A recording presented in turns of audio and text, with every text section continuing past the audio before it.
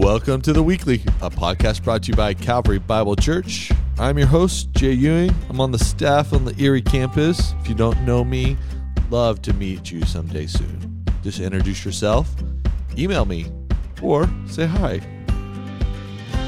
We're going to have a great show this week on The Weekly. We got Thomas sitting down with us in a really incredible past Sunday here at Calvary. Just the work of God among us and just seeing that, it's amazing. All right, you need to go to calvarybible.com.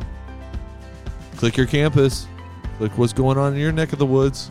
A lot of things happening here at Calvary. Tonight is actually the annual meeting when we hit record on that, the most important meeting of the year at Calvary Bible Church.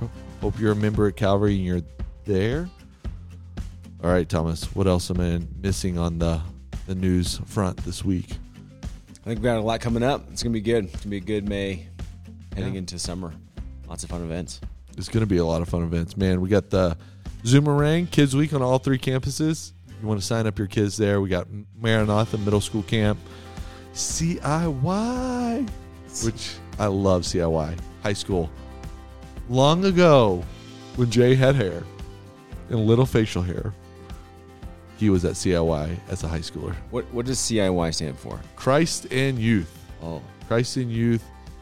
And it's the Move Conference. And actually, my youth minister who led me to the Lord, both of them actually work for CIY now. Really? Yeah, and one of them's ahead of it. Oh, that's interesting. I love these guys, and I love these gals at CIY. And you will not believe how many people first come to know the Lord through that ministry. Secondly, get called into kingdom work. Not ministry, but kingdom work. Intentional living among the kingdom, in the kingdom of God. It's going to be great. So, Calvary Bible, go to calvarybible.com. Click your campus. Sign up today. We got women's ministry kicking off their summer series as well. Men's groups always ready to have men jump in, and life groups. Let's be done with the announcement. Yeah, let's be done. All right, here's my first question. My first question of the day. Let me first settle in here. Wait. Oh, okay. My goodness. That's amazing. Jay, you have a pickup truck. Yes. And I've seen you drive your pickup truck. Yes. But I've rarely heard your pickup truck until recently. So tell me what you did to that thing. Hey, you know what? Thomas just cracked open a Red Bull. Which I love Red Bull. You know what? Let's be honest. My pickup truck is a reflection of my middle school years, just as Red Bull is a reflection of my middle school years. If you know what, want to know what Jay's heart language is when he was in early high school, Red Bull. Everyone's wondering. Red Bull, Mountain Dew, and great sounding trucks. Okay, so I came from Texas. So okay? the other day, yeah, I saw your truck and it was dragging its tailpipe behind it. Almost. It was close. And then on Sunday, yes, it sounded like the resurrection coming out of the earth. Yes.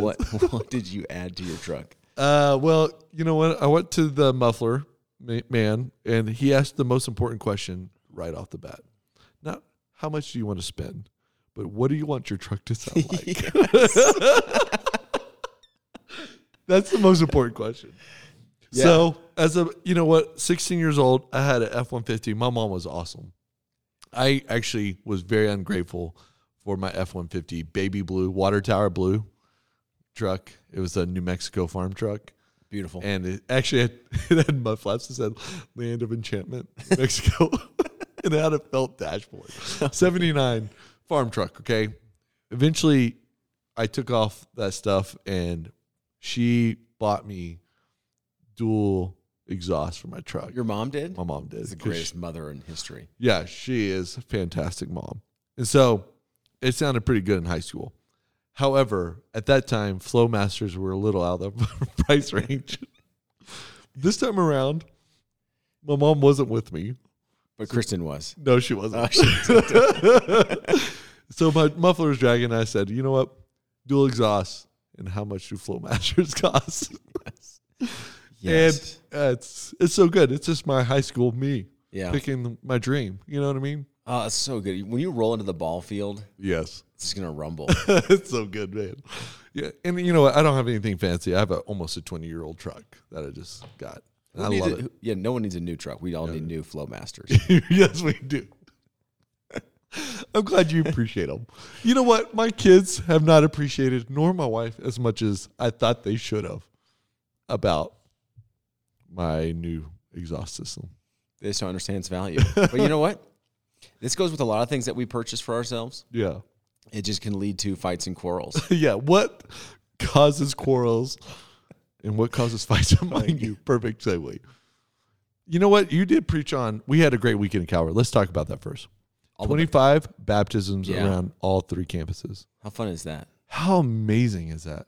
Nothing's better than Baptism Sunday. No, Communion Sunday's pretty close. Yeah. The 2 sacraments we do around here make those great Sundays, right? Yeah, baptisms and communion. But baptisms, we get to pause, slow down, and hear the stories of what God has been doing among us. Yeah, that's great. That is really awesome. From the youngest of faith, where we're reminded, faith like a child, we need to remember that so often, to the oldest of faith, those who have been captured by God, and he has been patient over generations to capture them. How amazing. It's great. It really is. So when we talk about baptism, Calvary, why is baptism so important for us?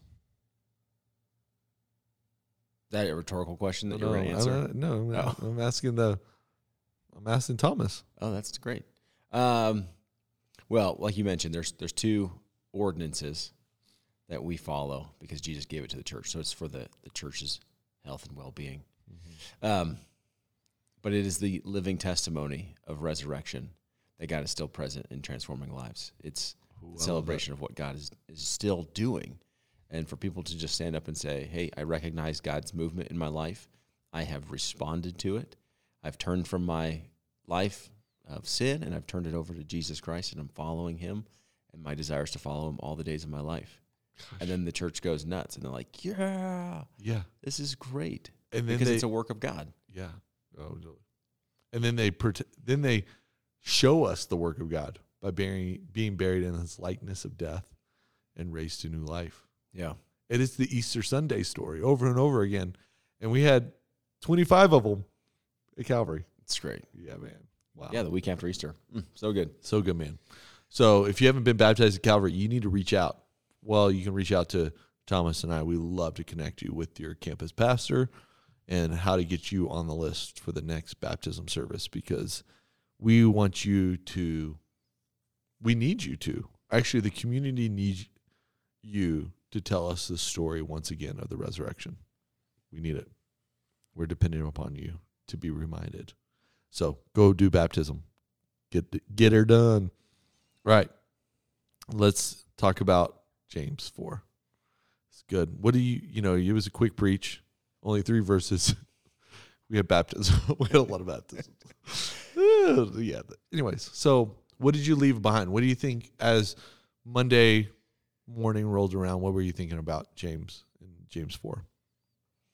Well, maybe just to quickly recap what the synopsis of it is. So James asks in the beginning of chapter 4. That would be helpful. a quick rhetorical question that he intends to answer.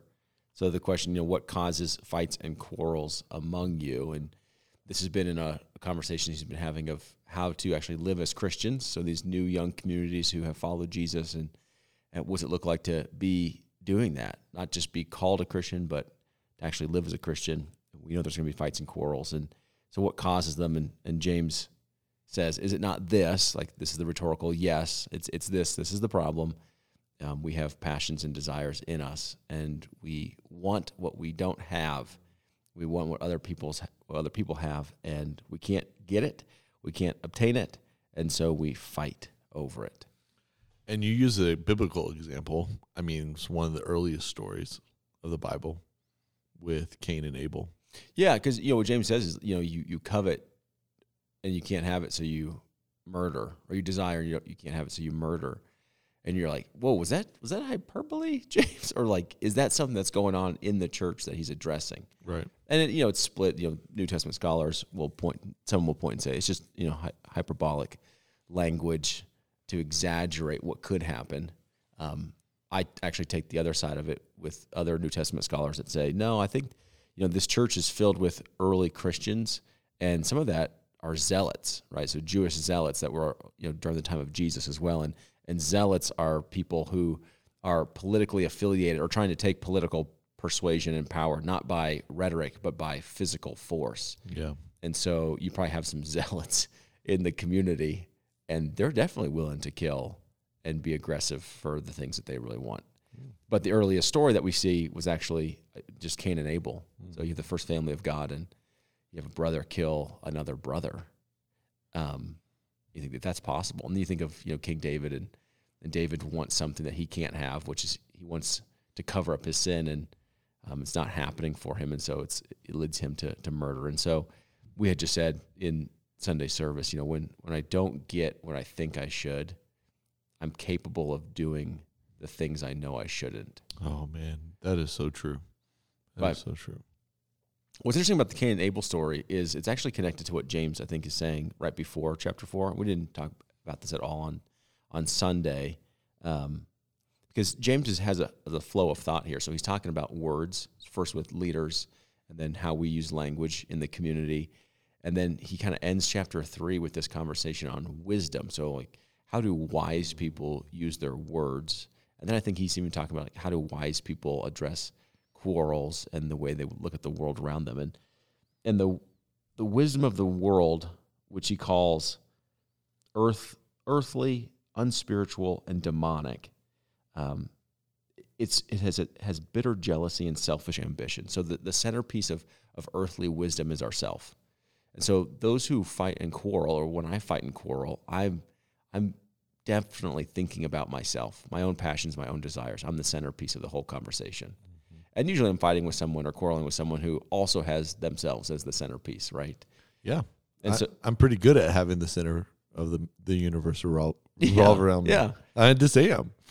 I'm used to it. So there's so worldly wisdom in how you address quarrels says that, hey, there's bitter jealousy, selfish ambition, boasting, get what you need to get for you. And the result of that, James says, if you play out earthly wisdom, this is what flows from it. So if you add jealousy and selfish ambition together, what's on the other side of the equal sign is disorder and every vile practice. So he says, okay, that wisdom is from the devil itself. And then on the other side of it is basically disorder and every evil or vile practice comes from this kind of wisdom and this kind of quarreling. So John, the apostle, picks up the episode of Cain and Abel, 1 John chapter 3, where he's talking to the church about loving one another. He says, for this is the message that you have heard from the beginning, that we should love one another. We should not be like Cain, who was of the evil one. So that's like earthly wisdom, and murdered his brother. So that's the outcome, every evil practice. And why did he murder, John asks? Because his own deeds were evil. It says, but his brothers were righteous. Mm-hmm. And that's what's actually the fruit of heavenly wisdom, James says. So you go back to chapter 3, he says, okay, but the wisdom from above, then he describes heavenly wisdom as pure, peaceable, gentle, open to reason, full of mercy, good fruits, it's impartial, it's sincere, and a harvest of righteousness is sown in peace by those who make peace. So on the other side is peace and righteousness. Yeah, a harvest of something. Yeah. So it's like harvest of something beautiful. When we're quarreling, James be the wise person here. Know where the quarrels come from. They come from our own desires and passions. If you're going to fight according to the way of the world, being wise in your own eyes, that's going to lead to more disorder and every evil practice. Think about that in your marriage. So if I quarrel with being wise in my own eyes, I'm going to cause more division, more discord, and more evil practices happening in my marriage or my family. Yeah. Or I change the way that I'm quarreling, and I start quarreling according to godly wisdom or heavenly wisdom, which is a totally different outcome. Yeah. Peaceable, gentle, open to reason, full of mercy, and good fruits, impartial and sincere. Yeah. It's not don't quarrel. This is a human existence. We're going to have disagreements with each other, right? Yeah. I think, James is talking about primarily disagreements in the church, but I think all of this can just flow into whatever relationship you're in, roommates, family, neighbors, coworkers, or at the church. They're kind of all the root issues. Mm-hmm. But you think, okay, so how does someone actually change the way they would quarrel based on heavenly wisdom? And I would just kind of break it down like this. Tell me what you think. So if I'm going to quarrel with the wisdom that's first pure, first, I want to make, to the best of my ability, no quarrels about my failures. Mm-hmm. So like I don't want to constantly be in fights with people because I'm failing. It says pure. So that's like the idea of being blameless. Mm-hmm. Well, if I'm always fighting about the faults that I've had, that's not heavenly wisdom. So what is the pure response if I am quarreling about a failure that I have? Because oftentimes it is a failure. It's like a miscommunication, or I didn't do something right, or I did hurt somebody. Right. Well, I think the pure and blameless response is to just apologize, to like confess instead of trying to hide your sins. The pure response when we are quarreling about my failures is to say, hey, I'm sorry. I'm going to confess this. I'm going to ask for forgiveness. I'm not going to fight to cover them up or fight to excuse them. Mm-hmm. I'm going to say, nope, the pure response is for me to take ownership of my faults, apologize for them. Yeah, it really is. It takes a level of humility. Yeah, and I think that's what goes into like the peaceable piece is like, the peaceable piece is the direct opposite of selfish ambition. Selfish ambition is me at the center point. What do I get? Peace has everything to do with relationship. Mm-hmm. And so if I'm striving for peace in the midst of a conflict with someone, then I elevate the value of the relationship as being more important than me being seen as right. Mm-hmm. So usually when I'm in a quarrel, I want to be seen as right. Oh, no doubt. 100%. Even especially when I am right. Yeah. And that person's just not getting it. But someone who's peaceable says, okay, the higher value here is actually the relationship, because peace has to do with relationships with people. And so I'm going to value relationship with this person more important than me, being right. Man. Which can be hard. That is so tough. It is really tough. Especially, it's tough when you're talking about just a biblical community, a local church. That's tough because we all have differing opinions, right? Different ideas of what this should look like. Yeah. But as you get closer and closer into the circle of those you love, like deeply love and care for or live with, this gets harder and harder, my friend. Harder and harder. So I think this is where obviously James is just on the right. Like if you really want some of these if you want the outcome to be a harvest of righteousness and peace, then these are the ingredients. And so he goes on with gentleness. Like how do you incorporate gentleness, especially when he's talking about how we use our words in the midst of a conflict? I think conflicts are already kind of hostile, and then, harsh words, cutting words, sarcasm. That's like gasoline on the fire, right? It is. Yeah. Totally. And so gentleness is, okay, I just refuse to use harsh words. I'm not going to use harsh tones. There's no place for name calling, or what we would say is like character assassination. So like the you are statements, this don't belong in my conflicts. And so I think there's a reality of, okay, check the words that I'm using. How can I, in the middle of conflict, have a gentleness with me, a gentleness of spirit, and open to reason? I love that. I love that wisdom from above is open to reason. No doubt. Which you're really good at this, Jay. That means you have to be a good listener. So if you're open to reason, it means you can't be primarily talking. You have to be listening. But oftentimes when we're in a conflict, we're not listening to the other person. We're just reloading and just waiting for them to get a break in the conversation and then just unleash the arsenal on somebody. That is so true. I think what struck me with this gentle word, and hasn't until this moment, that in my men's group we're memorizing Matthew 11, and he says Jesus is gently and lowly, and like gentle and lowly. And I think that's just a great, I was like, oh man, anytime I'm in a quarrel, the first person they should see in me is Christ. And the first person I should flee to is Christ. Like that is crazy hard. That's crazy convicting, right? Like that we reflect as Christians, and especially, right now, we need to be gentle and open to reason. open reason to me also means listening, right? You made that point.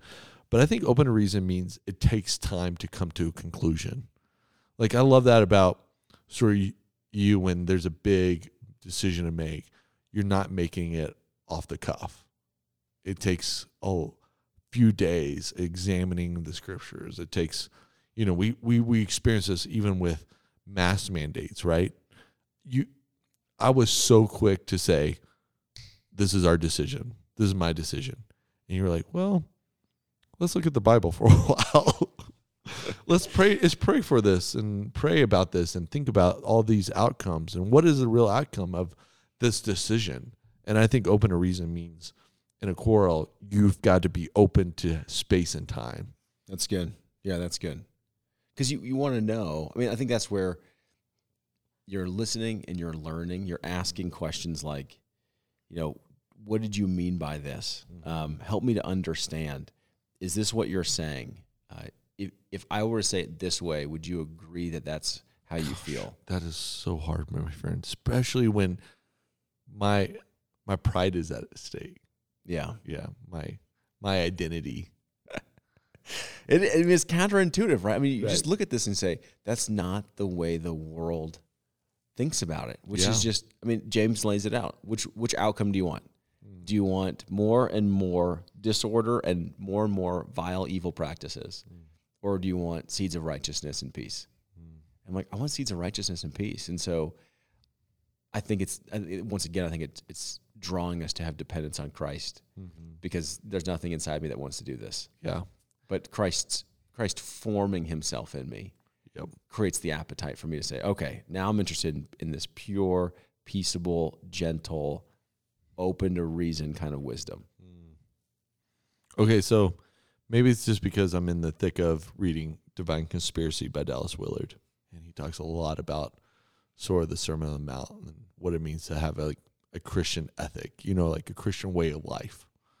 I feel like James is, as I'm reading it week to week, as I'm reading it actually day to day right now, I maybe have missed out that this is the ingredients for like just a really deep ethic of who we are, of like our identity. Does that make sense? Sometimes you read James and you're like, man, that was convicting. I'm just failing at all these things. And more I'm reading James and thinking, man, he's inviting me to something bigger. Does that make sense to you? Yeah, I think when we think of ethic, it's, to whom do you belong and to whom are you accountable to? And so families can have a different family ethic. Communities can have a different, communal ethic. Countries, cultures have their own values of ethics. And I think James is, like you're saying, it's so good that it's, I think, playing off of what Jesus taught in the Sermon on the Mount is, hey, here's the kingdom ethic. So you're going to live in a world that doesn't share the same values of these things, but you're going to live in a real world. And so let's talk about real life examples of how the Christian lives out their faith. And so James is talking about everything, right? I mean, right. You're talking about trials, money, riches, injustice, persecution.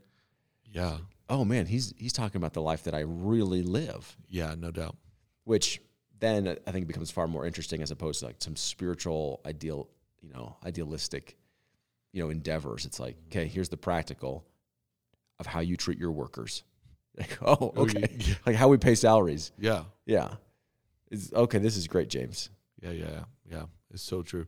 It's really hard. Like for someone listening, James is asking us to do a lot. So how would you say, Thomas, we week to week approach our lives to sort of receive what James is saying and live out what James is saying? What are some real practical formational steps we can take? That's a good question. I think, we've talked about this before. Even how you phrase that, like James is asking us to do a lot. And I think even taking that step in just a little different direction, just saying he's asking us to be a lot. He's asking us to become who I think Christ has really set us apart to be. And we talked about this at Easter. It wasn't a James series message, but we know where this whole thing's going, right? Mm-hmm. So one day in eternity, we're going to be in heaven. We're going to be removed from all of our sin. We're going to be completely forgiven. We're not going to be holding grudges with anyone. We're not going to be impressed with people's titles. We're not going to be impressed with the exhaust system they have on the back of their truck. I'm still very impressed. That's so good. You know? Yeah. And you're like, what are we going to be impressed with? We're really going to be impressed with Jesus and the work that he's done and what he's all about. And so for us as Christians, like, I'm just going to choose to live into that future reality now. Yeah. Like, I can just start living that kingdom ethic, that kingdom reality now, where I'm just not that impressed with people's titles. I'm just not that impressed with people's possessions. I'm really impressed in Christ's work in me and in others. No doubt, man. This is a really good reminder that, you know, as we think about how to live out James, how we live out that, you know, we got to go back to the source. Christ is the source of how to, not only how to live, but how he lives through us, you know, the with life of Christ. We talk about that a lot too on this podcast. But, you know, when you read your Bibles, it's not about what information I can gain, is how can this information transform me? How can God do something in me that I don't want him to do? Am I willing to allow that to happen? Super interesting to me. Yeah, which I think is I don't know, that's the prayers that we're praying, right? Like, God, would you form in me, one, these desires, this appetite for these things, and then the outcome that I can't produce in me. And, you know, James is so practical. He's already pointed out several things of what hinders our prayers, like doubt. Like, you don't have because you doubt that God's actually going to do these things for you. I have hindered prayers because I'm not even asking. Like, I don't even have a prayer life. And then when I'm asking for my prayers, like, I just bring the laundry list of me, essentially, as opposed to, Lord, what do you want? You know, your will be done in my life as it is in heaven. And so I think James is getting even to the practical sense of when we pray, you know, don't pray or start praying, and then don't pray with doubt in your mind that God's not the one who's listening and active, and then put him at the centerpiece, like, of answering those prayers. Or would you answer this according to your will, of your goodness, what you would have for me? That's so good, Thomas. All right, Calvary, we're so thankful you're listening in this week. I know that feels really quick, but time flies when you're having a really good conversation. Hope you're having a great week, Calvary. Go to calvarybible.com/what your campus is. Click your campus. Learn what's going on here at Calvary. Jump into people trying to live out this kingdom ethic, this Christ-centeredness that is growing always and fully knowing the Lord, knowing God, and loving others. I said that backwards. Loving God and loving others. But anyways, Calvary, we love you. Talk to you very soon.